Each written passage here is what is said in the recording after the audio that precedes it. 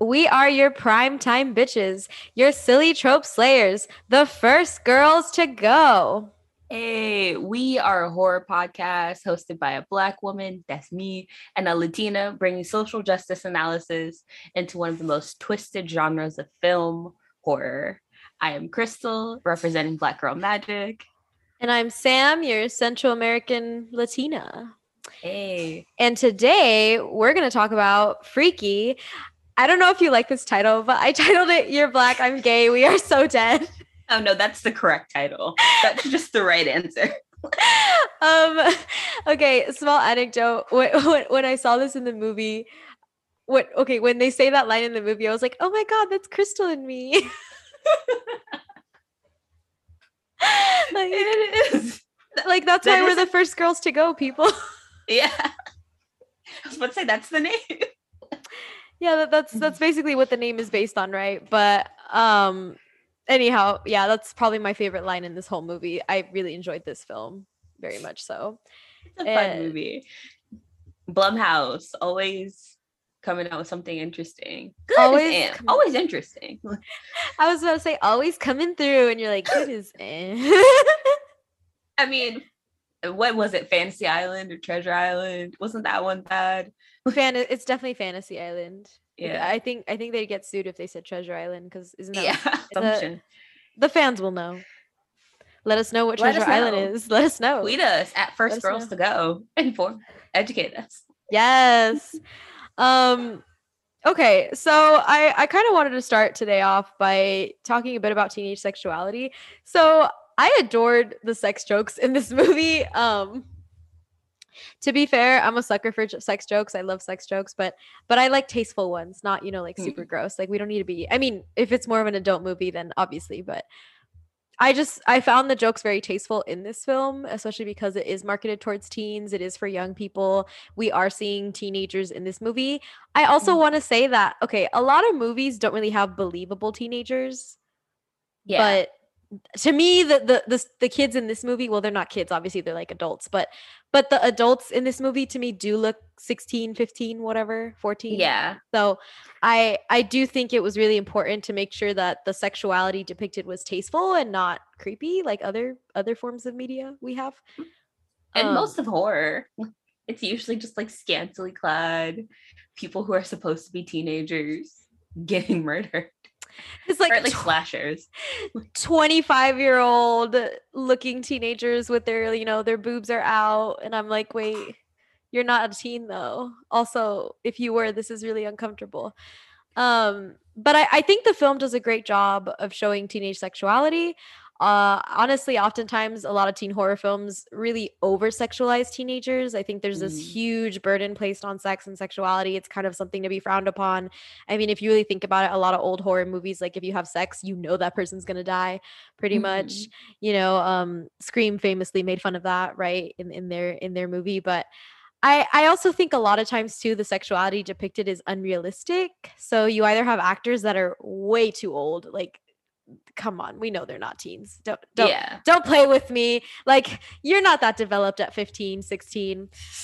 So, they look super old. I think a lot of times too, the sex that's depicted, it's super experienced. When I think teenage sex and sexuality oftentimes is really awkward. Like, yeah, they're not porn stars, people. Like they're, I was just about to say sometimes it's just soft porn.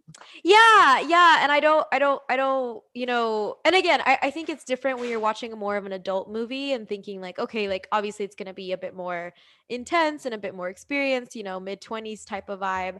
But I think when you're thinking about 15, 16-year-olds watching that, it kind of sets these unrealistic expectations of what sex should be. And which is why, again, people have been talking about this for a while, the problem of like porn and porn accessibility. Like, while porn can be really exciting and for some people it can be very like liberating and it can be an expression of how sexuality works, it could also be dangerous because you might have unrealistic expectations of sex and around sex.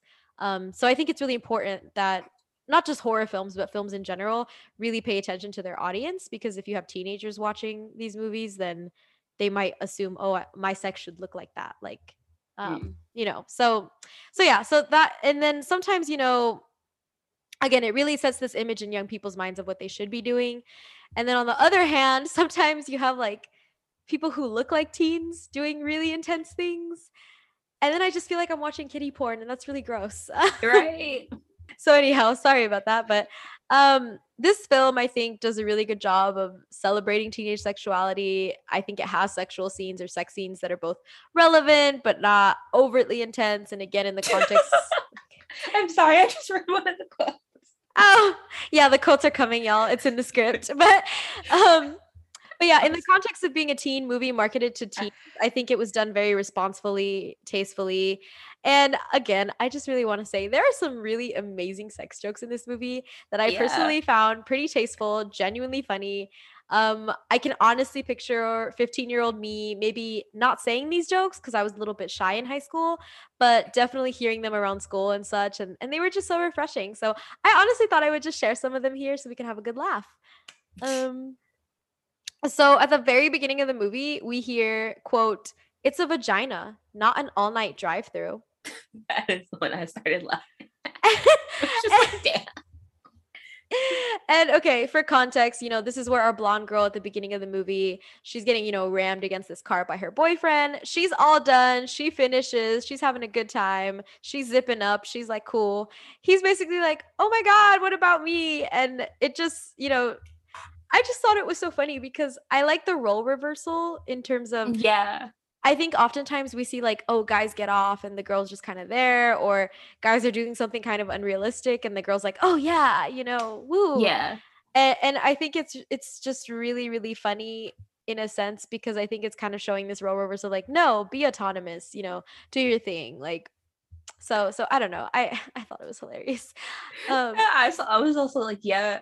I was also just like, yes, power move, which like is not my like most like feminist self of like, well, if you switch the genders, this would be fucked up. And I was just like, yes, girl, throw the whole man away. My pettier self loved it. Yeah, my pettier self loved it. I'm also just gonna assume this guy is trash because we don't really find out anything about these characters after that because they all die. But true. Oh my gosh. I'm sorry. And again, this is like a slight tangent, but I was so disappointed in our first blonde girl who like clearly wasn't the lead. We knew who our lead was gonna be, but she was smart until she was stupid. And I was so disappointed in her because like she's running from the killer in her house and then she like runs and hides in the closet. And you're watching this like really bitch, you hid in the closet. Like, no. But then he opens the closet and he can't see her and he like moves the clothes and she's not there. And he like walks out of the room and you see she hid and there's like a hidden panel in the back of the closet where there's probably like a little panic room. And I'm like, fuck yeah, she's smart. Like, until she's not. And then she leaves the panic room for no good reason. And again, that's literally all horror movies. It's like, I'm going to find the safest place possible. And then when you do, it's like, okay, time to leave. What? And, I'll never forget my 8th grade teacher because he always said, I hate horror movies. And I was like, why? And he said, I hate horror movies because why is it that we never run outside the house? Why do we always go to the basement where there's no way out and the killer's just going to come in and kill you? And honestly, how can I argue with that? Because that's the same basic idea. Is like you always do the least common sense thing for some reason. Yeah. Though I mean, Scream addresses that really well because Scream like does a great they job. acknowledge that it's the least common sense thing, but they also trap the character in such a way where they can't do the smarter thing. Like there's that scene in Scream where she's like on the phone and she's like, and the girl always runs up the stairs where she should be running out the front door. And Sydney tries to run out the front door, but the killer cuts her off and slams the door, so she has to go upstairs. Like Beautiful. True. Wes Craven, a genius. Scream 5, you're gonna disappoint me, aren't you? If you want us to review it, let us know at First Girls to Go on pretty much all social media. Woo! But yeah. Anywho. So basically after this like car ramming scene, I just also want to say a small anecdote here that I love the transition from the girl getting her head slammed in the toilet to the girl getting like fucked on the car. I was like, this is like a cinematic masterpiece. And if you don't know what I'm talking about, you probably blinked. So please go back and watch the movie or watch the movie if you haven't, because cinematic masterpiece. If you haven't watched the movie, I mean, all are welcome, but we will ruin this for you. Yeah, we will ruin this film if you haven't seen it. Anyhow, so okay, another quote that okay, I honestly laughed so loud when I heard this, but then I was like, this is problematic. And then Crystal and I talked about it, so then Crystal's gonna get more into it later. But okay. So one of our characters, he says, as he's walking by Mr. Daniels is a black man and he has a black wiener dog. And our character says, I quote, I love your black wiener, Mr. Daniels. End quote. And I just, when I tell you I laughed for a good 5 minutes, it's not okay, but I did. Because I just know several people that would make that kind of joke and get away with it in the same way. Like they would make that joke, the other person would be annoyed and they would get away with it. So I thought it was super funny. But then, I think it does kind of add to the predatory gay kid trope. And not like the single, like I feel like if that had been like the only thing in the movie, I would have been like, nah, it's funny because he's using like the homophobia against the man, right? Like I'm gonna make you kind of uncomfortable, but like not, you know what I mean? Like it's almost it like would have just been like a tongue-in-cheek, like understandable, like funny, but like towing the line. But then they have him do like a bunch of other stuff, and when you add it together, it's not the best look for the character. But I'll talk about that later. Yeah. So definitely I think there is a collection of moments throughout the film, but Crystal's gonna touch on that later. But in this single moment, I thought it was hilarious because I really think like you can see Mr. Daniels get uncomfortable, but to me it's like a funny discomfort of like because it's double his meaning. discomfort is mainly because it's a child, I think. Like I definitely think, I mean, also we don't know much about Mr. Daniels, but we know nothing about Mr. Daniels, but I see old black man and I'm like, oh, I think of like older relatives, so I tend to be on their side. I definitely think, to me it's kind of like boomers, and like how boomers are kind of like, you'll make a joke or you'll be like super sexually liberal and they'll get all uncomfortable, but because it's like they're like weird like traditions, but it's not because they're like bad or anything, it's just like they're weird, like then they have this whole crisis like, is this homophobic, is this homophobia if I'm mad about that we love that they're thinking it through because that's better than a lot of their peers. yeah so that's kind of what it made me think of, because I know several friends who have done this to like older people, and older people get really like weird about it, and then my friend's like, don't be homophobic, and it's like but I think it's funny. So another quote I really liked was, quote, I've seen SVU, I know the signs, end quote, which isn't really a sex joke, but I just think it was hilarious because our school bully says this to our heroine when, she thinks she's been sexually assaulted by the killer. What she doesn't know is they've actually switched bodies. Which, I mean, you could look at as a form of assault, though not like in this like vein of how she means it, like because she does lose control and autonomy over her body. That is true. I there is a discomfort, right? There is an uncomfortable. Yeah. So I definitely can see it. But I just thought it was funny because, it's the typical teen. She thinks she knows everything because of a cool drama show. And I also think it shows the impact that SVU has had on pop culture, on women, on young women. I don't know. I love SVU. I know several people who love SVU. Like, I really think SVU kind of has changed a lot of the narratives around this in terms of like pop culture and media. But I thought it was funny. I laughed. It was so funny. Yeah.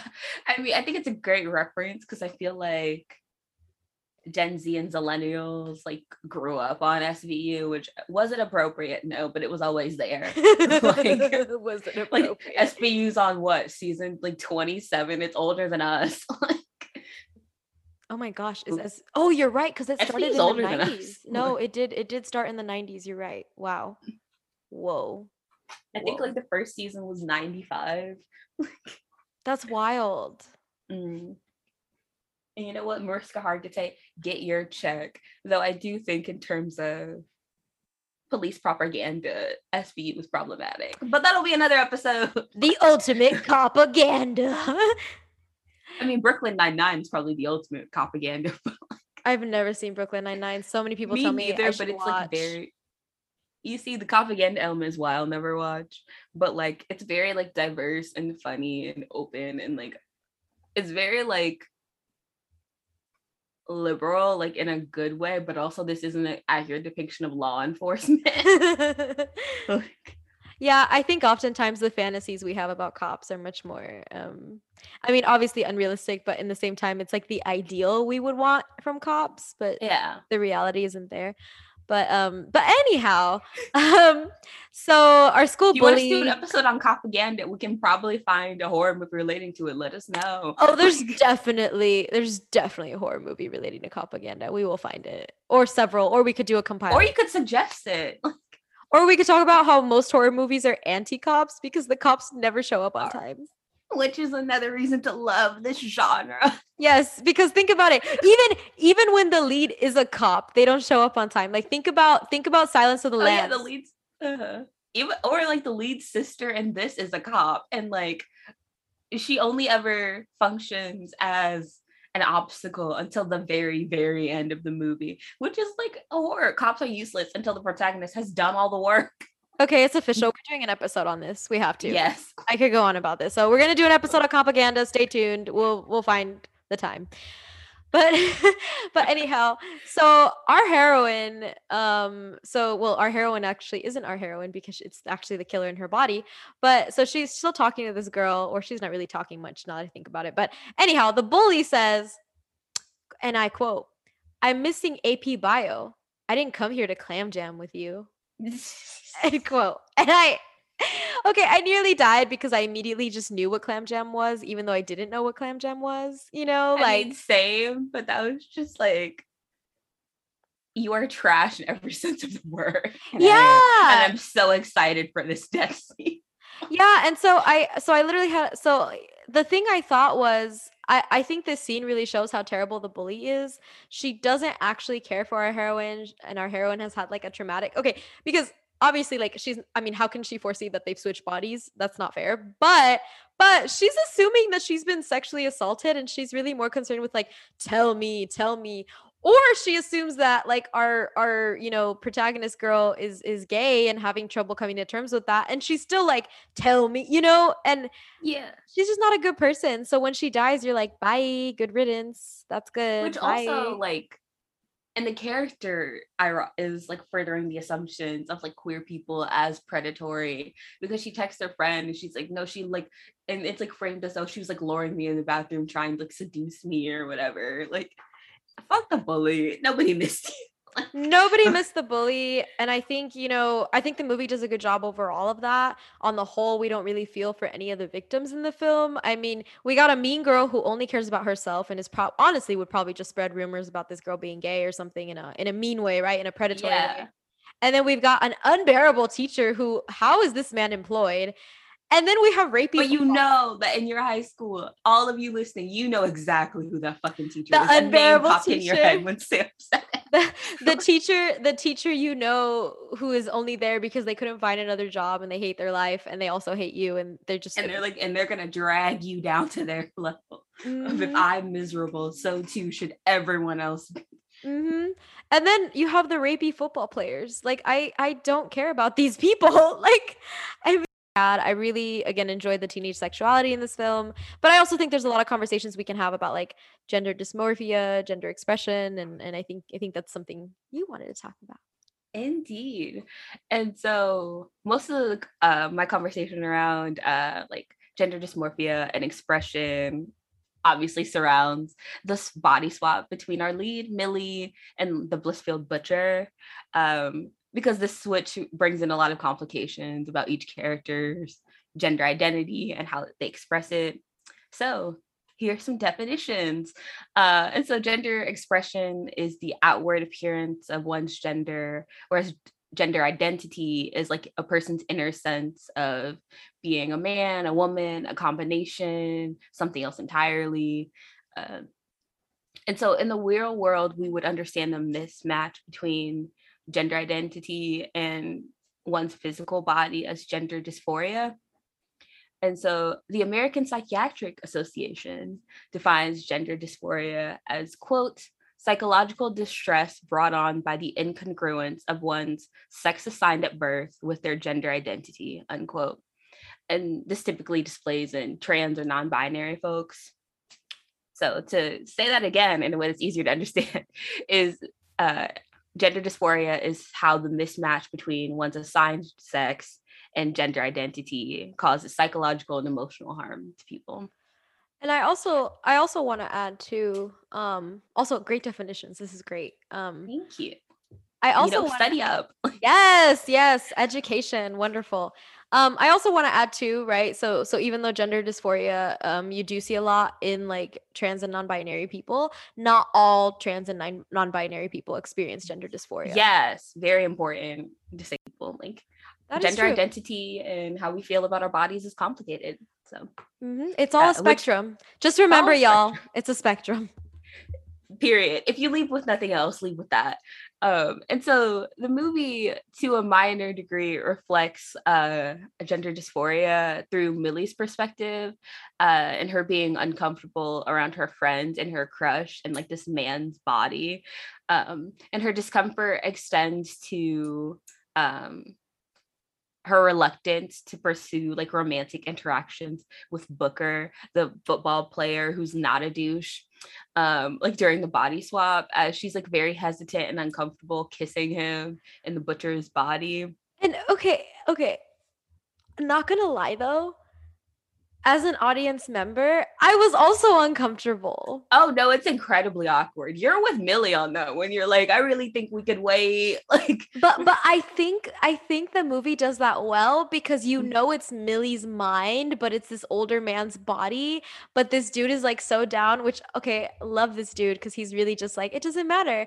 But my thing is like you feel the discomfort Millie feels. Like you can feel it because you're uncomfortable. You're like, this is really awkward. But that's how Millie feels. And I think the movie does that really well.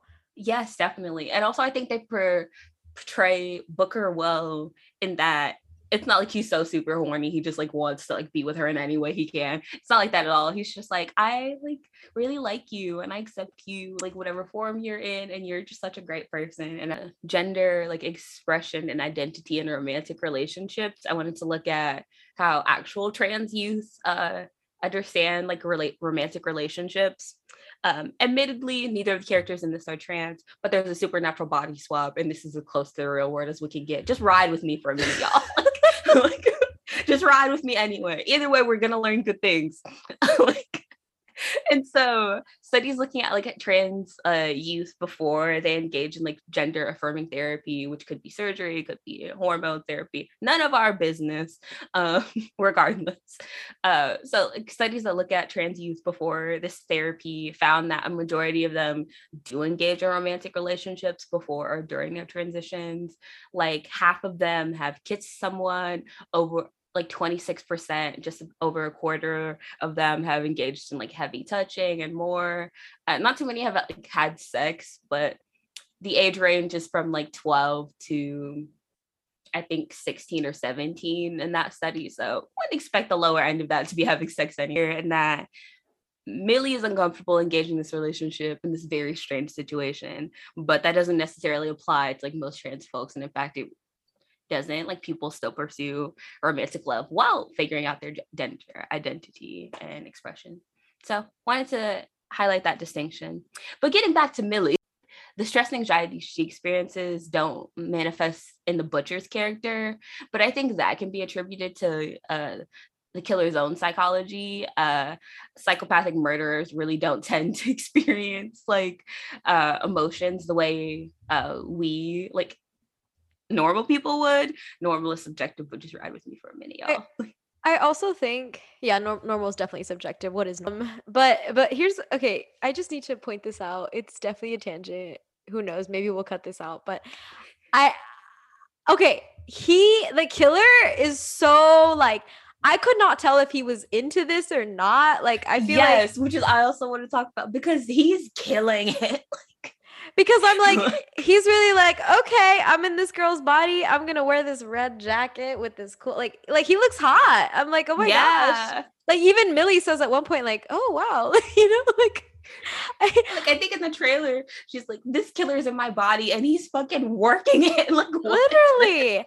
But what gets me though is, and I don't know if I misinterpreted this, but the first one, and okay, stay with me, people. Okay, so you know how like in in Child's Play, which is If you problematic. want us to talk about But Child's Play, let us know. oh, First girls to go. there's so much to talk about with Child's Play. But okay, I'm not gonna get too far into it. Honestly, if you're a classic horror fan, you should know what I'm talking about. But basically, like, I kind of felt like, and I don't know if I misinterpreted this, but it seemed like the one thing he was pretty upset about is that he's weak. Like Yes. that he was pretty salty about being so weak because Millie also mentioned several times, "Oh wow, I'm so strong." And you do notice him struggling, like he can't break the door, he can't do the things he usually does. But then I feel like when he like lured one of the football boys to like a little alley, he wanted to like switch bodies with him, you know? Oh, I didn't even notice that. That's a But good catch. but then it all like fell apart because the other rapey ones came and they were gonna like gang rape her because gross. But I really couldn't get over that. I was like, wait, I feel like he's looking for a better body, like a strong young man. It would make sense. And then it made me think of Child's Play because that's what Chucky's doing. He wants to be in Andy's body to be a real boy, you know? So so I just No, I mean, I think the difference there would be Chucky doesn't get the agency of being able to choose because he probably wouldn't choose right. a child. It's just Andy's the first person he Revealed himself to. I was about to say came revealed. we'll go with reveal is the correct answer, but came out is the funny wrong answer. But anyhow, getting back to Millie. Go back. Getting back to Millie. Well, actually, no, because now let's talk about the butcher, and then we'll get back to Millie. Because this is already I already plan to talk about this anyway. Because I agree that like the physical changes in the butcher are super interesting. Because he gives Millie a full-on makeover. Like if you haven't seen this, he doesn't go for more like of a masculine presentation, like looser fitting clothes or like clothes like focused on like athleticism. He like raids her sister's closet, finds this dope red jacket, has this tight black shirt that I'm surprised Millie owned. Probably stole that from her sister too. Like has these like jeans with all these cuts and slits in them. Like he's working it. But I found it interesting that he was like sexualizing himself in her body. And also like makeup was on. We do see at one point he dresses Millie or himself in a more masculine presenting clothing in the wood shop classroom when he's killing the teacher, who again so cathartic because he's such a piece of that teacher's such a piece of shit. Like but I also thought like him, like even the first time I was watching this, I was like, oh, this dynamic is really interesting. It's a small costume change, but he takes off like the sexy red jacket and puts on this like blue kind of like smock. It's like a looser fitting, the color change of like red and like pinky tones being associated with women and blues being associated with guys. I thought was interesting. And I wondered if that decision, like from the killer's perspective, was brought on not only by the teacher's like gender, but also his age. Like around younger people, the butcher feels more comfortable leaning into Millie's gender identity. But around somewhere closer to like his actual age, because the butcher is like in his 40s. He wants to take on a more masculine appearance to feel like they are equals before he kills him. Which I think goes to show like our gender expression and how we feel comfortable presenting that around different people can change. Wow. That's super deep. I don't even know if I want to say what I thought. No, but go ahead. I really thought the butcher changed because he didn't want to get the jacket dirty. That honestly, that's probably the real reason. Let's be real. I'm probably deeply overanalyzing this, but that's the show, people. I love it though. I love it because I didn't think about the red blue, like the sexy red and then the like little baby blue. I didn't think about that, but yeah, I really thought we were trying to keep this jacket clean.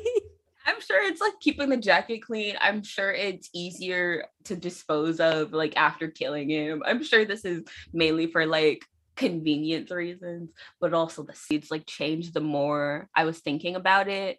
Because at first I was like, oh, I wish they'd done more like with Millie's like gender expression like after the switch, especially since they go to the department store and Millie's friends are like, we need to get you new clothes, like we need to get you a disguise, like but then they just get a face mask of some what athlete, I don't remember. Yeah, I think it's like a football player or Yeah. something. I no, so and I was thinking like, oh, it would have been nice if they played with like gender norms and like around clothing with like Millie here and like had her dress like how she would feel more comfortable. So I think you're right. Like I feel like they did kind of miss out on that one.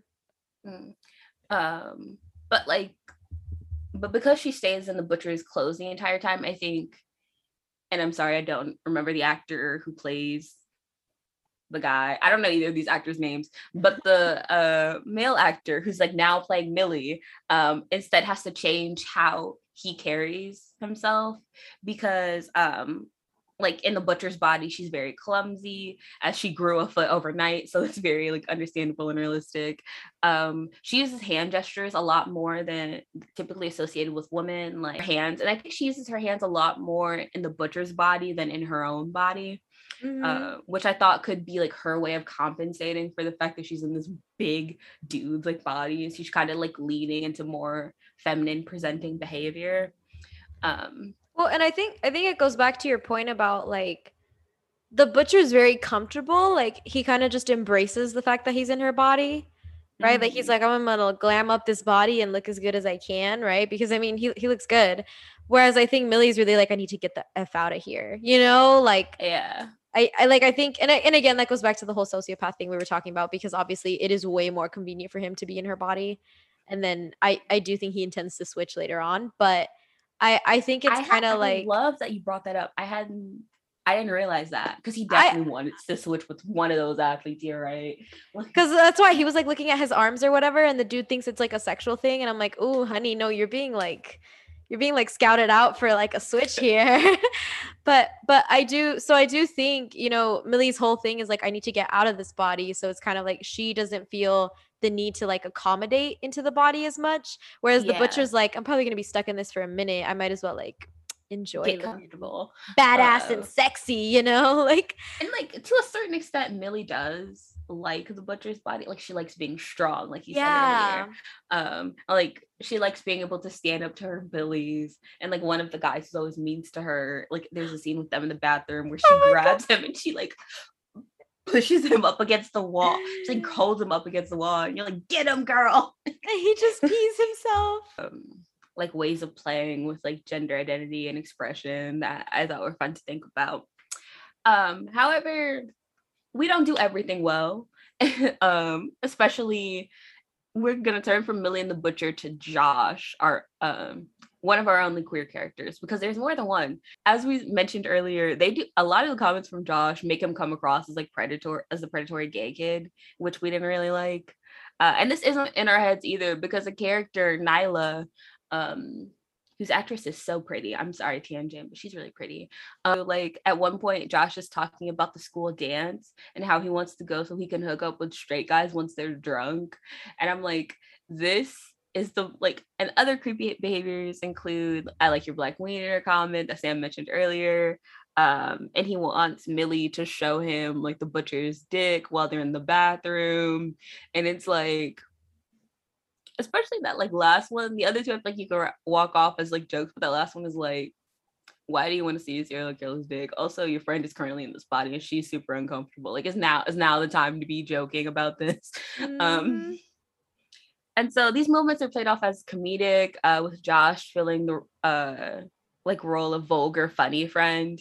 But it's problematic because it makes him fall into the stereotype of gay men being predatory.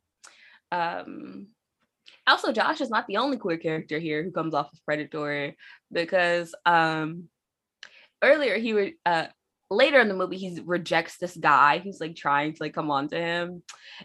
Oh boy, Phil doesn't take this well and proceeds. It's like one of the douchey jocks we hate. And he who does not take this well calls him a slur and threatens to kill him if he tells anyone about his sexuality. Oh, interesting. I took that so differently. Oh, what do you see? So I definitely agree that Josh is being portrayed as predatory and I didn't like it. Like, I feel like if he was kind of jokestery. The dick thing was weird. That was super weird. But Mm. and the hooking up with straight guys, that was kind of creepy. But the jock I kind of thought was accurate. Like I feel like a lot of young men and women, like, or anyone honestly, like I feel like a lot of people have trouble coming to terms with their sexuality, and then when they act on those feelings and get rejected, they tend to like view it as, oh, like it's not my problem, it's your problem. Like there's sort of a like the internalized homophobia, you Yeah, know? no, I agree that that is accurate, but I also think leading the stuff leading up to it too makes True, him come true. off as You're predatory right. because he like I forgot lures about Josh that. away from everybody else. You right. You And then right. he just like kisses him like fuck You're consent. right. Josh doesn't get to say in this. Like You are 100% right. I totally forgot about the leading. Yeah, he definitely lures him because he's like, "Where's Millie?" And he's like, "I know where Millie is." And it's like, "Wait, no, you don't. I was Where about to are we say, going?" spoiler alert, Phil did not know where Millie was, nor Yeah. did he care. You know what's interesting too? Well, I forgot about that. You're right. Yeah, you're 100% right. That was predatory. Ew, gross. But also, why are all the like football guys then so rapey in this movie? Literally, it's just Booker. Like, thank goodness Booker doesn't like talk to any of these people because otherwise his character would be much easier to tear down. He's just like, look, I'm on this team. I'm like coming up with this story for Booker. I'm like, Booker's just trying to get a scholarship for college and doesn't want to fuck with any of these people. You know, okay. I mean, speaking from personal experience, I'm not gonna lie. Most football players I've known are pretty predatory, so I guess that's fairly accurate. Like, I can only think of two guys that were on the football team in my high school that I think I would feel safe being alone in a room with, and I think that says a lot. Yeah. So, just because of things you hear, so I don't know. I almost feel like the writer of this film had the similar experience where they're like, yeah, they're all bad apples. But yeah, so I agree with your point about the predatory. Yeah, there's that means we didn't do queer presentation well. We didn't really do queer presentation well in here. So yes, and I think it's just, and the real big problem is like assumptions of gay men as predators are grounded in thinking of queerness as immoral, and like portraying LGBT people as immoral makes it easier in the real life to set them at the outer rings of society and dehumanize them, so that like when like queer people like don't have like rights or civil liberties they should have, people rationalize that, oh well, they're bad. And because of this like presentation of LGBT folks as immoral, there's like a long history of them being accused of like hurting children in like a predatory manner and attacking straight people. We know factually that this isn't true, and in fact queer folks are more likely to be victims of violent crimes rather than the perpetrators. And so and this stereotype also lays the groundwork for like the legal gay panic defense, which essentially, and like this is slightly dramatic but not really, just gives like straight people a license to kill queer folks. So like naturally this was my response. This was most famously used in the Harvey Milk murder trial. Where the guy who killed Harvey Milk, I don't remember his name, but he's not relevant. But the guy who he doesn't deserve to have his name remembered any fucking way. The guy who killed Harvey Milk, they used the gay panic defense because they were basically saying like, oh, he was like intimidated by Harvey Milk. But they also used the Twinkie defense in that one, that he had been eating like so much junk food and stuff that he had like, they really didn't know how to like. I mean, they didn't know what to do with this guy. The man went in there and just murdered this guy because he just. I was about to say, didn't he do it like super publicly too? Yeah, I mean, there was no real defense there, but I mean, there never is. But I think the gay panic defense, to me, it's always seemed irrational and super offensive because there's no like straight. So here's my thing. Why is it that if a gay man, and this is obviously gay panic defense, it works in any context, but it's most typically used like a gay man goes up to a straight man, flirts with him at a bar, the straight man like beats the hell out of him or something and he dies, right? The gay man dies. And here's my thing. So does this mean that when a man harasses me at a bar, can I just use like the male panic defense? Like, you know, which would be far more fucking justified, honestly.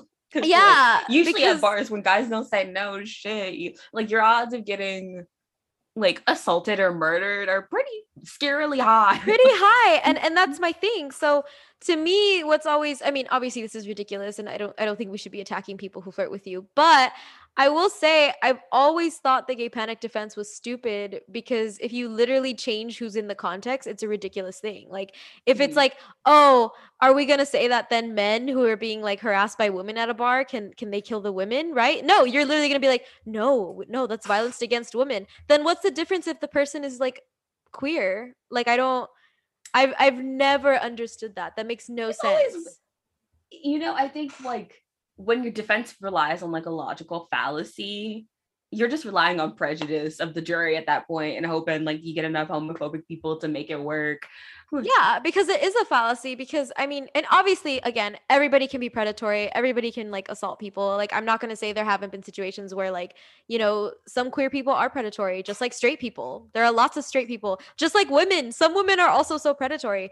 But my thing is it's like it's the basic assumption that you're predatory because of your identity. So because Mhm. you're part of like the LGBTQ community, oh, you must be a predator, right? And I just think that like yeah, the gay panic defense really relies heavily on that because in reality, most of these situations that use the gay panic defense, the person who's uncomfortable can simply walk away or also just speak up and say, "Hey, I'm uncomfortable." Like, Because like that's the other thing. They never use their words or say no, anything. We just no. instantly escalate to violence.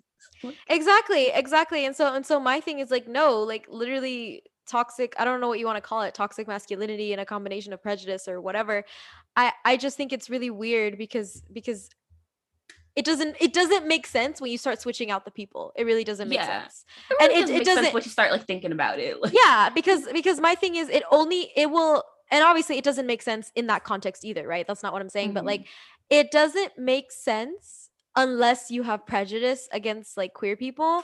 And even if you have prejudice against queer people, it literally doesn't like what do you think that they're going to like hypnotize you?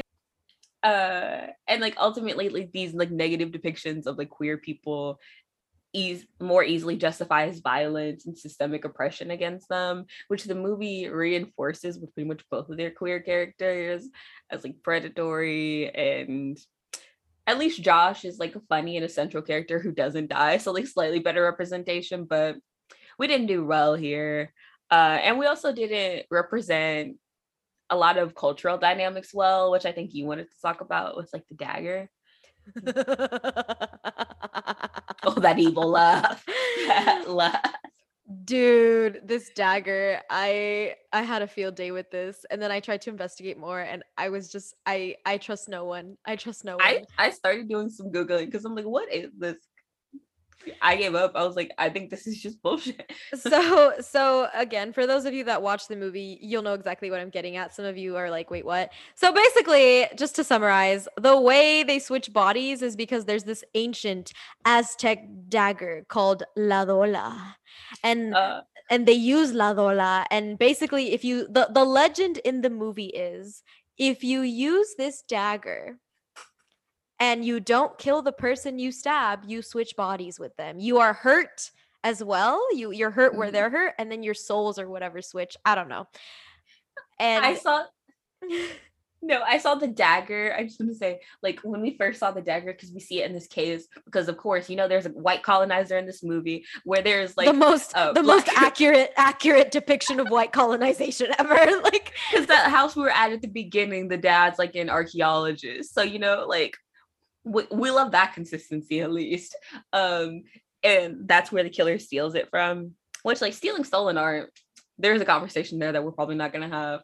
And like the at the second he British uses Museum. and the second he like raises the dagger to stab her, like the background changes and they're on a pyramid. And before that, I was like, you know what? There's a chance that this could be a European like base. Like this doesn't have to be racist. We could still do this, guys. Like, and then like there's only two people use pyramids. In movies at least. We're either Egyptian or we're Aztec. Literally. Like, Occasionally it's like a Mayan myth or something. True Occasionally. Mayan, like, or Maya, like, Or Maya, yeah. But but either way, I was like, damn, we're either black or indigenous, and I'm sad. Like, and here's my thing. And I'm gonna get really into this in a second, but I really want a movie. Maybe we should make one, you know? Maybe we'll make a bunch of, but here's my thing. I really want to see a movie where it is okay, fine. If you want it to be a POC artifact, fine. But I want the white people to suffer. Like I want it to be like if anyone disturbs, you know, like I even this is why I respect the mummy more because the mummy's really like, please don't open this, and then they're like, I'm gonna open it, and then the mummy's like, okay, time to get rid of all of you. Which even then the mummy has its problems, But we love a warning ahead of time. Like it's just the most basic thing. And my thing is, and I'll get into this in a second because I really got to talk about this fake Aztec knife because it's not real. But okay, so I don't know if it's better or worse that it's fake. Probably better. Well, it's fake, but it's also not. I'll explain. Okay, let me explain. So, La You go Dola. at your own time. La Dola, right? So the movie introduces it as this magical ancient Aztec dagger. And so when I first watched the film, I had more hope in the producers and writers. I thought, oh, okay, it's probably real, right? Or something. There must be some truth to this, you know? And yeah, I couldn't find anything on La Dola. I really couldn't.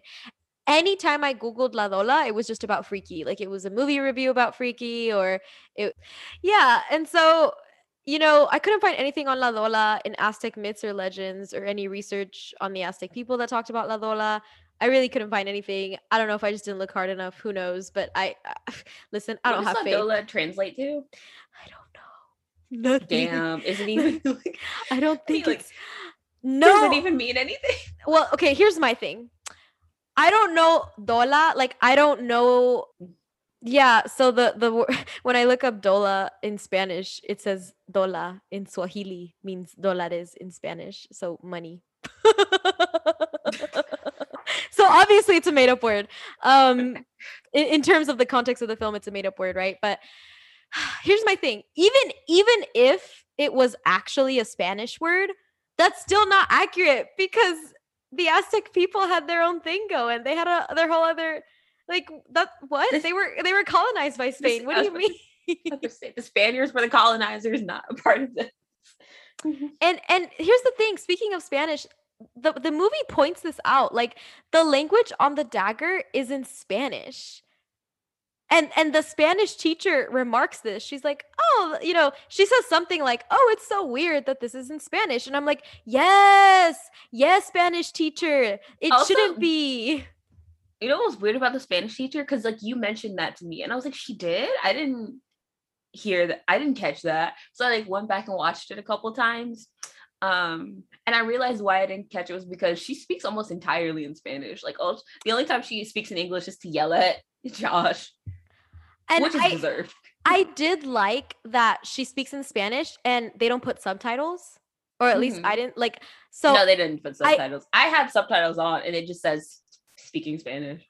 And okay, so this is just like me being weird, but it makes me think of like Gloria Anzaldúa and like a bunch of other like Latin American authors and Latinx authors, but the idea of like there's always that transition to Spanish because like only the select few will understand what you're saying, but at the same time, I'm like, we could have put the subtitles in, like, come on. But okay, my point is she remarks this in Spanish. Like she says, like, this is really weird, you know, like, why is it in Spanish? Oh, and I'm like, literally, yes, please tell me why it's in Spanish. And I'm thinking like, oh my gosh. And to be fair, even if, well, no, you see the problem is because I went back and watched it again, I listened and I was like, oh, she does say it's strange. I just didn't catch that. But also I didn't know any of the words surrounding that. Like one word I recognized.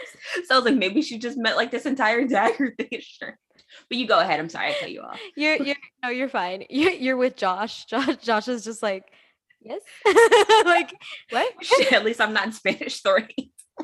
But and see, and that's my thing because she even like so like they're literally like making that small effort there like, oh, we need to be historically accurate. An Aztec dagger wouldn't be written in Spanish if it's an actual Aztec dagger. And she remarks this and we never come back to it. We never come back to it. And then here's the thing. I would excuse that if the dagger didn't have Spanish on it, but they literally make a point to say that the dagger is written in Spanish. Yeah, because that's the whole reason they go to the Spanish teacher. We could have easily worked around this too. All we had to do was make the Spanish speaker indigenous Latina. Like, Or there were so many ways to work around this because like literally also we could have just gone off the Google page and been like, "Oh my gosh, I think it's this dagger." And we could have just found a picture. We didn't have to go this whole run around with like it's in Spanish, we need it translated. true. We could have just like Or had like a translation from the Google page. or if you want to be, because also I get like okay, they're in like a small town and God knows where, like we also could have found like a page of a book or something from like a Spaniard. It didn't have to be like I just, like I it just bothered me. It bothered me so Mhm. much. And it bothered the Spanish teacher too because she said it. She was like, "That's weird." And yeah, so the point is if it were a dagger actually belonging to the Aztec people of the time, the dagger would not be in Spanish. That's my point.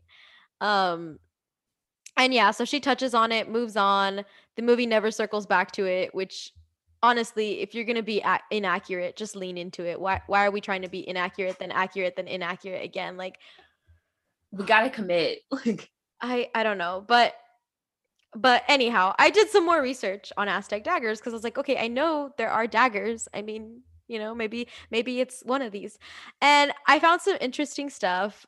I want to preface this by saying that there are some historians, many of which I have more faith in, who suggest that a lot of the narratives we know about the Aztec people are obviously false, or false to a certain extent, or highly exaggerated, or completely false, because it was convenient to the Spanish conquistadors at the time to make the indigenous mm-hmm. communities in the Americas seem like crazy people that they needed to Mm-hmm. civilize and get rid of. So I really think it's important Because to keep in fuck the white mind. man. So I definitely want to preface what I'm about to talk about, which is what I found on the daggers, with that sentiment, because I do think it's important to realize don't believe everything you read, even in history books, because history is written by the winners. So I was like in this one class, and the professor said history is literally just like looking at a bunch of like primary source documents and then coming up with the best story, and whoever and whichever story is like more popular is what we call history. And I was like, damn. Like, that's literally what it it's is. basically fiction. Like it's basically just historical fiction. And like when I start talking, because I know a couple people, or like just like even when I follow like some historians or history PhD students, all Mhm. their dissertation is just a new take on something. Like it's really just, oh, I'm gonna research history from this perspective, and now we have a new history. I just it's weird to me. I mean, it's Mhm. cool, but it's also like, whoa, wait, why are we taught like if history is concrete when I feel like the only concrete thing, but anyhow, so I Anywho, I, I like, definitely I definitely again want to preface this by saying like history is not necessarily neutral, and so what I'm about to say I'm not sure I fully believe. I don't know. But okay, getting make back your own to decisions. getting back to the question of the dagger. I did some research and found out that there was a dagger that was used because the movie does mention, or the Spanish teacher mentions, that like the dagger was used in human sacrifices. Which Um like, and maybe you're gonna talk about this, but that doesn't really make sense either. Like, well why would they switch bodies? well, okay, Like, so she did mention that they switch bodies if you fail to kill the other person. so then you're the person who dies instead, type thing. I Like, what don't happens after? I don't know. We didn't think like, we didn't think that. like, Listen, this is a fake myth. We didn't really think it through, this is a okay? fake myth, but like, we have to think through like what was the use of this dagger? We can't just say, oh, it was for ritualistic sacrifice. And if you fucked it up, you switched bodies. And then we all just stood there awkwardly. Like, And then you get a free because pass. you switch bodies the next day. So it's not like it switches and like the sacrificee becomes a sacrificer. But see, we didn't even keep that consistency in the movie because they switch bodies overnight, but then at the end they don't. They switch bodies instantaneously. Ah, this dagger doesn't make any fucking sense. Because it's made up. Of course it doesn't make sense. But But we could, I'm like, there are plenty of like fantasy and sci-fi stories that have elements like this that were deeply thought through and made sense. We are not giving them a pass. Just, no, the fact that they made it up is even fucking worse because you should make it make sense. And so what I'm trying to say here is they made it up, but they took elements of actual Aztec culture. So I'm just really confused because basically there were daggers that were used in human sacrifices, and the dagger was called, I could not find the phonetic spelling for this word, so forgive me. But it was called tepatel. I think that's how it's pronounced based on what I know. And it served as a religious symbol. So here's the other thing. I'm like, this is so disrespectful because we're going to take a dagger that's used for religious purposes and religious ceremonies, but we're going to change the name to a name that doesn't even mean anything, at least not that I know of. And then we're going to take the same sort of narrative but take out all the religious meaning behind it, and now we have a weird magic dagger for no reason. And also now we're just using like indigenous elements without any representation. We really didn't have like, where's our indigenous actress if you're gonna be talking about Aztecian people, like a rep?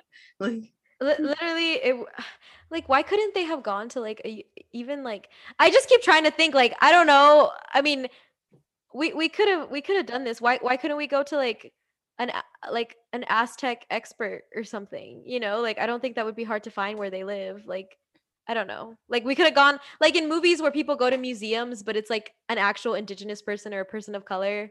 Yeah. And like they're like, "Oh yeah, let me tell you about like my own culture that I study and like experience." And also technology. So it doesn't even have to be like, yeah, they're in the small tile, but maybe they FaceTime, maybe they Zoom. Like literally like maybe a whole better plot would be they watch a YouTube video. They watch a YouTube video of this person giving like a TED talk and then being like, "Oh my gosh, we need to like contact this like indigenous activist or whatever."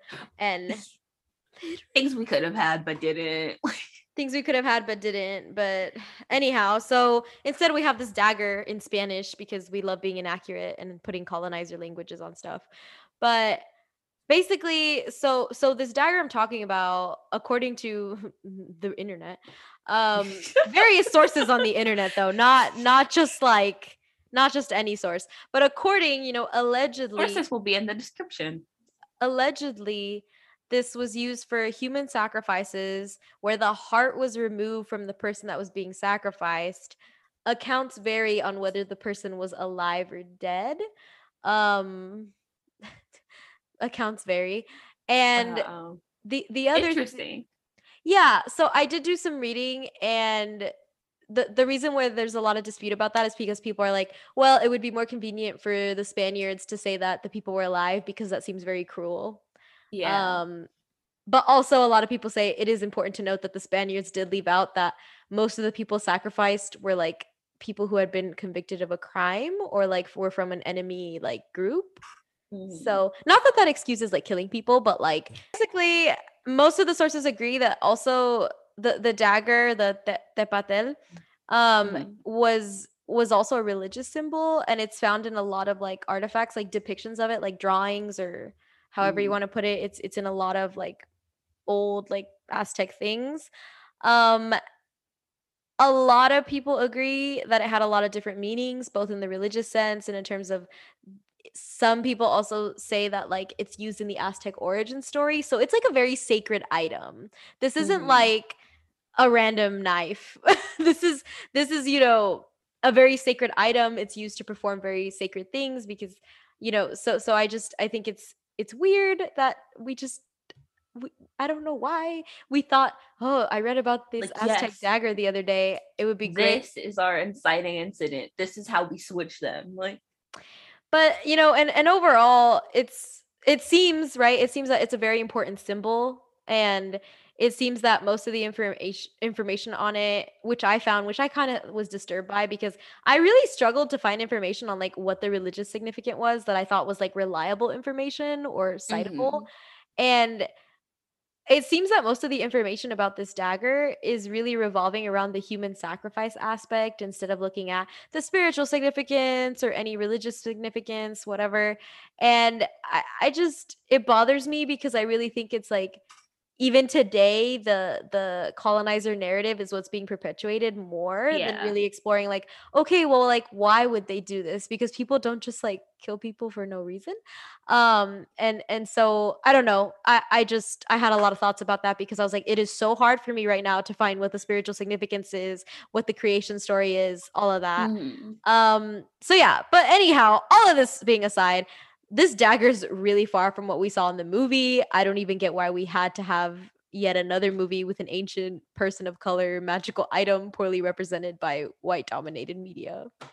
So And like especially in like when these like this weird genre of like switching bodies, it's always something vaguely racist as the inciting incident for why they switch. oh, friend, I have something so fun because so I also did some digging on like the trope of like, I'm calling it a people of color magic item because it varies. Um, but I looked up like, is this a thing? People of color magic items causing body switches? It's a thing. What was I was just about to say, what was that search? It was a journey. But so body swapping has been a trope for a long time. I'm definitely going to be talking about this from the Eurocentric white man perspective because I'm not going to talk about like narratives that people of color came up with themselves. That's different. I'm talking about like white people using this as a trope. Yes. So the first record of a white man using this is in the novel Vice Versa in 1882 Oh, we're by going back. by a man named Thomas Anstey Guthrie. I don't know if I pronounced that right, but basically, which to me, I'm like, this is Freaky Friday.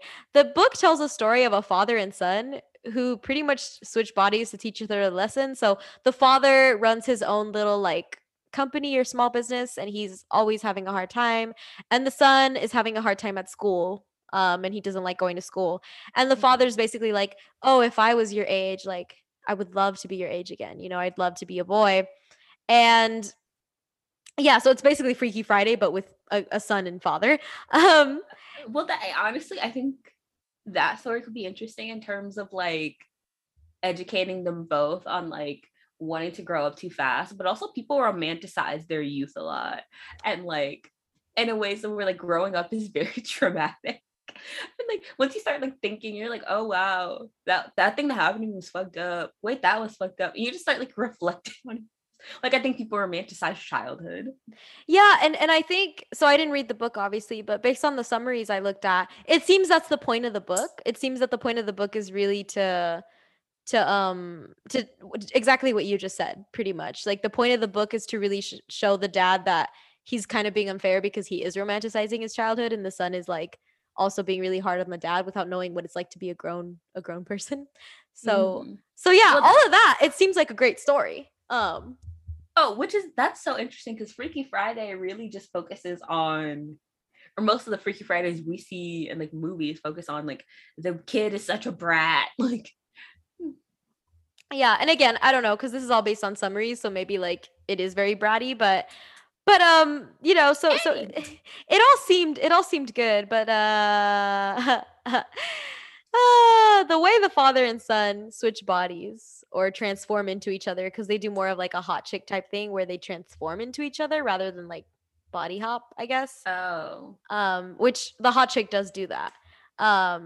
But basically the way they do this is through a magical stone that comes from India. ooh, And it ah, and it grants the person who has it one wish. what a waste of a wish, dumbass. um I don't That's understand. some white shit to wish for. Very very white, but also that counts. A magical stone from India. I No, that definitely counts, but I'm mad. I'm mad that that was your wish. So anyhow, I think that really highlights this trope. I mean, the origins of this trope, it seems does come from this idea of like ancient exotic artifacts from places that people of color come from, and it's basically the cause of like the nosy white person's inconvenience. Mm. And it made me think of mummies. I've been thinking about mummies a lot because, you know, this idea of disturbing an ancient tomb in a faraway land and then suffering consequences from it. And the thing is that this isn't a trope that got left back in the day, right? So I'm like, oh, this book's outdated. It's from the 1800s. No, we're still seeing this trope today because when you think about Freaky Friday in 2003, they switched bodies because of the magic the Chinese woman uses. So I like the Chinese restaurant. Also, those depictions of those characters are incredibly racist. so many thoughts about that because I just, and also it just is so problematic too because I'm like, oh, so we're just saying that they don't care about their consent, like we're not going to ask them if they want to do this, or oh, okay. um and then you see another similar situation in the Hot Chick. What? No, I just realized that like almost like in terms of like the stereotype, because like there's a stereotype of like Asian people working in a Chinese restaurant. And I think at one point they reveal that they're not even like Chinese. There's the stereotype of like also the mom, like the woman who switches them kind of fits the stereotype of like not quite like the tiger mom, but like overbearing mother who's like imposes her will on people she deems like She's nosy. under her, like super nosy, like the nosy older woman who I feel like is usually portrayed by a woman of color. Like, I'm just really thinking because you really get much time with them to think about how fucked up their characterization is. Anywho, back to the Hot Chick. Like, I mean, I agree with you. I think you're right. Like, I feel like if you really start exploring the people really, of like, color, sitting with that, like, if you start exploring people of color in these movies, yikes. Because the Hot Chick doesn't do much better. But okay, so I love the Hot Chick with a lot of really relevant actors, which I didn't realize until I rewatched it. But anyhow, in the Hot Chick, it's the same idea. There's an ancient pair of earrings which are found in modern day Ethiopia, and these ancient earrings were used in the BC era to switch bodies. Nobody ever explains why they would want to do that. Like nobody ever explains why these brown countries. To be fair, the Hot Chick does give us a story. I could tell the story if it will help. I don't know. The beginning of the Hot Chick, we find ourselves in this ancient world. Oh, what is it called? It's not called Ethiopia. It's called, which is accurate. It's called to be like fair, their original name. Yeah, it's called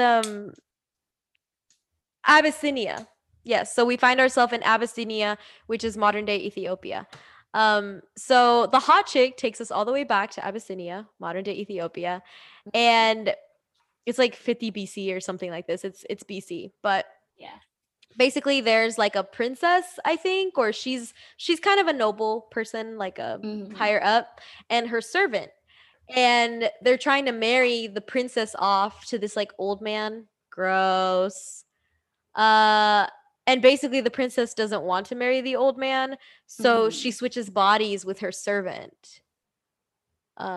Which they both seem to consent to based on what we see in the flashback, which in my mind, the power dynamics is that set up. But also if I was the servant, I would take that fucking deal. Like, I think that's the point, because I thought about the power dynamics, but then I thought this girl really doesn't want to be in a loveless, unhappy marriage, and then the other girl probably would be cool not being a servant anymore. So yep. So basically, that's the premise, and then the earrings somehow end up in a gift shop, etc., and then we go on this adventure in the Hot Chick. Okay, but at least the Hot Chick has a reason. That's better than Freaky. And yeah, this although I don't know if there are magical I don't know if there are magical earrings in Ethiopia. That's my only issue, right? Like, why do we always I meant from a logic standpoint. These are all racist. Yeah, from a logic standpoint, we did put more effort into this plot. And so, and then in Freaky, of course, it's the magical dagger used by the ancient Aztecs, supposedly, allegedly. But some people out there might want to argue that the plots of these movies would not be the same. It's not the same if we don't have these tropes or this narrative. But I would strongly argue that that's not the case. So I haven't seen the original version, the original movie of 1976, Freaky Friday. But from everything I could find, the reason they switch is because it's Friday the 13th. Which would make sense because Freaky Friday is also on Friday the 13th. And as is Freaky. And I just think, yeah. And then the whole trope is always you have 24 hours or whatever. And you need to switch back at midnight or whatnot. We could get struck by lightning. I would think it's weird, but We could get whatever. struck by lightning. Honestly, I'd be fine with like, oh, like a white witch is like enacts a curse on the killer because he killed like someone she loved. Like, Yeah, there's curses, lots of curses in cultures that aren't just POC cultures, right? But yeah. what I'm trying to get at is I think white people, white creatives in this case, have a fascination with POC cultures, but it's not even a Yeah. fascination. It's more of like, ooh, I'm gonna fetishize and fantasize about what this is, and instead of educating themselves. And all in all, aside from this being super creepy and gross, it's just lazy. Like, It's just lazy and dumb. Like it's racist, lazy, and dumb. Like, you what was the know, point? get it going with your plots, man. It's just a weak plot when you make up a random artifact that we have to find and then we have to read up and study on this legend that's not even real. And the other thing I want to say is if you want to make an artifact, at least make it from your own culture, right? So if you're the creator, Right. make it from your own culture, make it respectfully. Also, don't white people have myths and legends too? I why can't they use one of those? Those are my Because like thoughts. white people are just American. Like I think this is also very like as a writers, this probably have a very like American centric mindset. Because like European countries have like a shit ton of like myths and legends that they could have drawn from. They're just like, why would we do that? Like the thought probably never occurred to them because, which is so funny. It's always all about white people until the one time it would make sense for it to be. But Ridiculous. it's just like, and it's disappointing in the movie because, like they make fun of the trope of I'm black, you're gay, we're dead, but like and then they engage in like these tropes like with the dagger with like Josh's character with like other queer characters and it's like it's disappointing because you think this is going to be a very like forward movie and they do Mm-hmm. some good things but they fuck up other things, so it's a little disappointing that like we fall into the tropes we made fun of. Like, It's like, haha. I was just looking at like media representation of like LGBT folks and I went on this slight tangent, but I think it's really interesting. And so because you find a disturbing pattern like even beyond horror of LGBT folks lacking representation until the 1970s, and when they are depicted it's incredibly negative.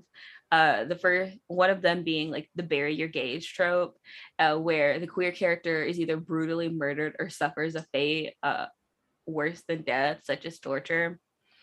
And typically, and this can come across in like two different ways. Typically, a new character is introduced exhibiting behaviors stereotypically associated with being gay, because or queer, such as like being overly flamboyant or like the stereotypes associated with lesbian women, such as like being like bush or into like building stuff. And so like after these behaviors are established, they're done in by the killer and the antagonist. Or how this comes across is a previously established character will come out as gay and get brutally murdered after coming out, which is what happens to old boy Phil. Nice. Nice. I'm just And so obviously this is fucked up as it normalizes violence against the LGBT community and it tends to come off as a character deserving their fate due to their sexuality. just like if you're not a virgin, you're gonna die too. If you're sexually immoral and horror, you're screwed. Be it not being a virgin, being like not straight, like again, Mm-hmm. unless you're a What straight white virgin who's just like boring as fuck, like you're dead in a horror you movie. you have to be a straight Which Millie fits cisgender. because she's boring in the beginning of this movie. You have to be a straight cisgender white virgin who's also vanilla, and then you'll live. Period. And then you maybe live. Like Maybe. And so as we like mentioned earlier, it like normalizes violence against the LGBT community who and folks who are more likely to be victims of violent crimes. A report found A report from the Williams Institute at UCLA found LGBT people are specifically over 3 times more likely to be victims of violent crimes than straight people. And so kudos to the movie in one sense for not falling into the bury your gays trope and making other fun of other horror movies that do. But tragically, the movie fails because Phil, like you think, oh, they did a good job with Josh because it's easier to forget Phil. So we do. But I think we don't fall too deeply into the bury your gays trope because Phil has been established to be an asshole. He's one of the asshole Josh. So you're expecting him to die because he's predators also. But and there's another trope I wanted to talk about in the anything that moves trope, and this is giving the movie credit because there's tropes in media of like specifically gay men being down to have sex with anyone at any time, whereas and here in Freaky, they don't make Josh desperate for sex. When Phil offers, he's like, no, I need to help my friend. He's very much so not into it. And so this trope of like gay men as being like highly promiscuous carries important social and political consequences. As a study shows, people exposed to this trope are more likely to oppose gay rights than people who are educated about how like stereotypical this is. So it's important to recognize that these like tropes and stereotypes carry real life consequences for people who are just trying to live their lives, especially when you're in like smaller towns or you're not exposed to people who are different from you. I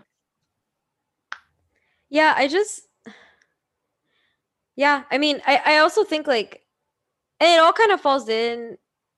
Damn, maybe there should be an episode about this because I think there's a lot to be said about horror movies, and I think they're slowly moving away from that. Like, I think we're slowly getting better, but I do think there was a huge era of horror, which is just like, again, do not have sex so you don't die. Don't be gay so you don't die. Don't be anything outside the gender binary that we have established as a society, and you won't die. So I definitely think that there's a lot to be said about that, and also it's you know, society fuels your media, but media also fuels your society, and that's something we all have to kind of think about. Definitely. So like if y'all want us to talk about like sexual morality in horror, let us know. The propaganda episode is assuredly happening. We just have to hatch a plan of how. And when. Of how and when, but also slight tangent. Because they really sent my black girl Nyla into the police station. So like this isn't in the script. This is just my rage. They really sent our black girl, like, you're gonna go into the police station and steal the dagger, and like it's totally gonna be fine. There's not gonna be any problems. There's 2 other white people in the group, but we're gonna send the like at this point Booker's joined the team, so it's Booker, it's Josh, there's 2 white men we could send in, but instead we send the black woman. Well, no, Josh wasn't there, but right, yeah, Josh wasn't there because he was like outside, but also he does show up later, also he does, but we could have reversed the jobs, because instead of Josh watching the killer, Nyla could have watched the killer and Josh could have went. There was I'm bitter. Because here's my thing. Why didn't Booker go? Because Booker makes the most sense. Like, he's a straight white man. Nothing's gonna happen to him in a police station. Like, but especially if he's like, and he could also be like, he could distract and be like, oh, like me and Millie are just really into each other, and like she wanted to see the dagger again, and I'm sorry, I just got really overwhelmed, and like we could have played this off, and could have distracted with, oh, I really like your sister. That could have gotten the cops like, oh, and my other issue with this is that I don't know if the film was trying to be, because I feel like the film acts stupid in the sense of like, oh, we're gonna send Nyla in, our one black girl. We're gonna send her into a police station by herself. But then the reaction of the cop is like super accurate, I think. Because she doesn't even points a fucking gun at her, doesn't ask any question, and is about. She's known this girl for fucking years. This is her sister's best friend. Doesn't hesitate to put a gun on the kid. Like. And that's the thing that's weird to me, because I'm like, on the one hand, it's super stupid, but on the other hand, I'm like, oh, but that was accurate. And then I'm like, wait, but also Nyla, what are we doing? Like, Nyla, why? Why would you agree to this play? What the fuck is wrong with Nyla? That's the real question here. Bad enough they sent her in here. Why would you agree? This is how we die in horror movies. In defense of the white protagonist. Admittedly, Nyla doesn't die, but shit, she got pretty damn close. Literally. So I don't know. I have so many thoughts about that, but yeah. Yes. So if you want to, so propaganda and horror, like, or like police corruption in horror would probably be the better way to put that. Like, woo, woo. It's coming. We just got to figure it out. Woo, Send us woo. suggestions and follow us on pretty much Twitter, Instagram, TikTok at First Girls to Go. Yes. All right. Thanks for tuning in and see. Have a good one.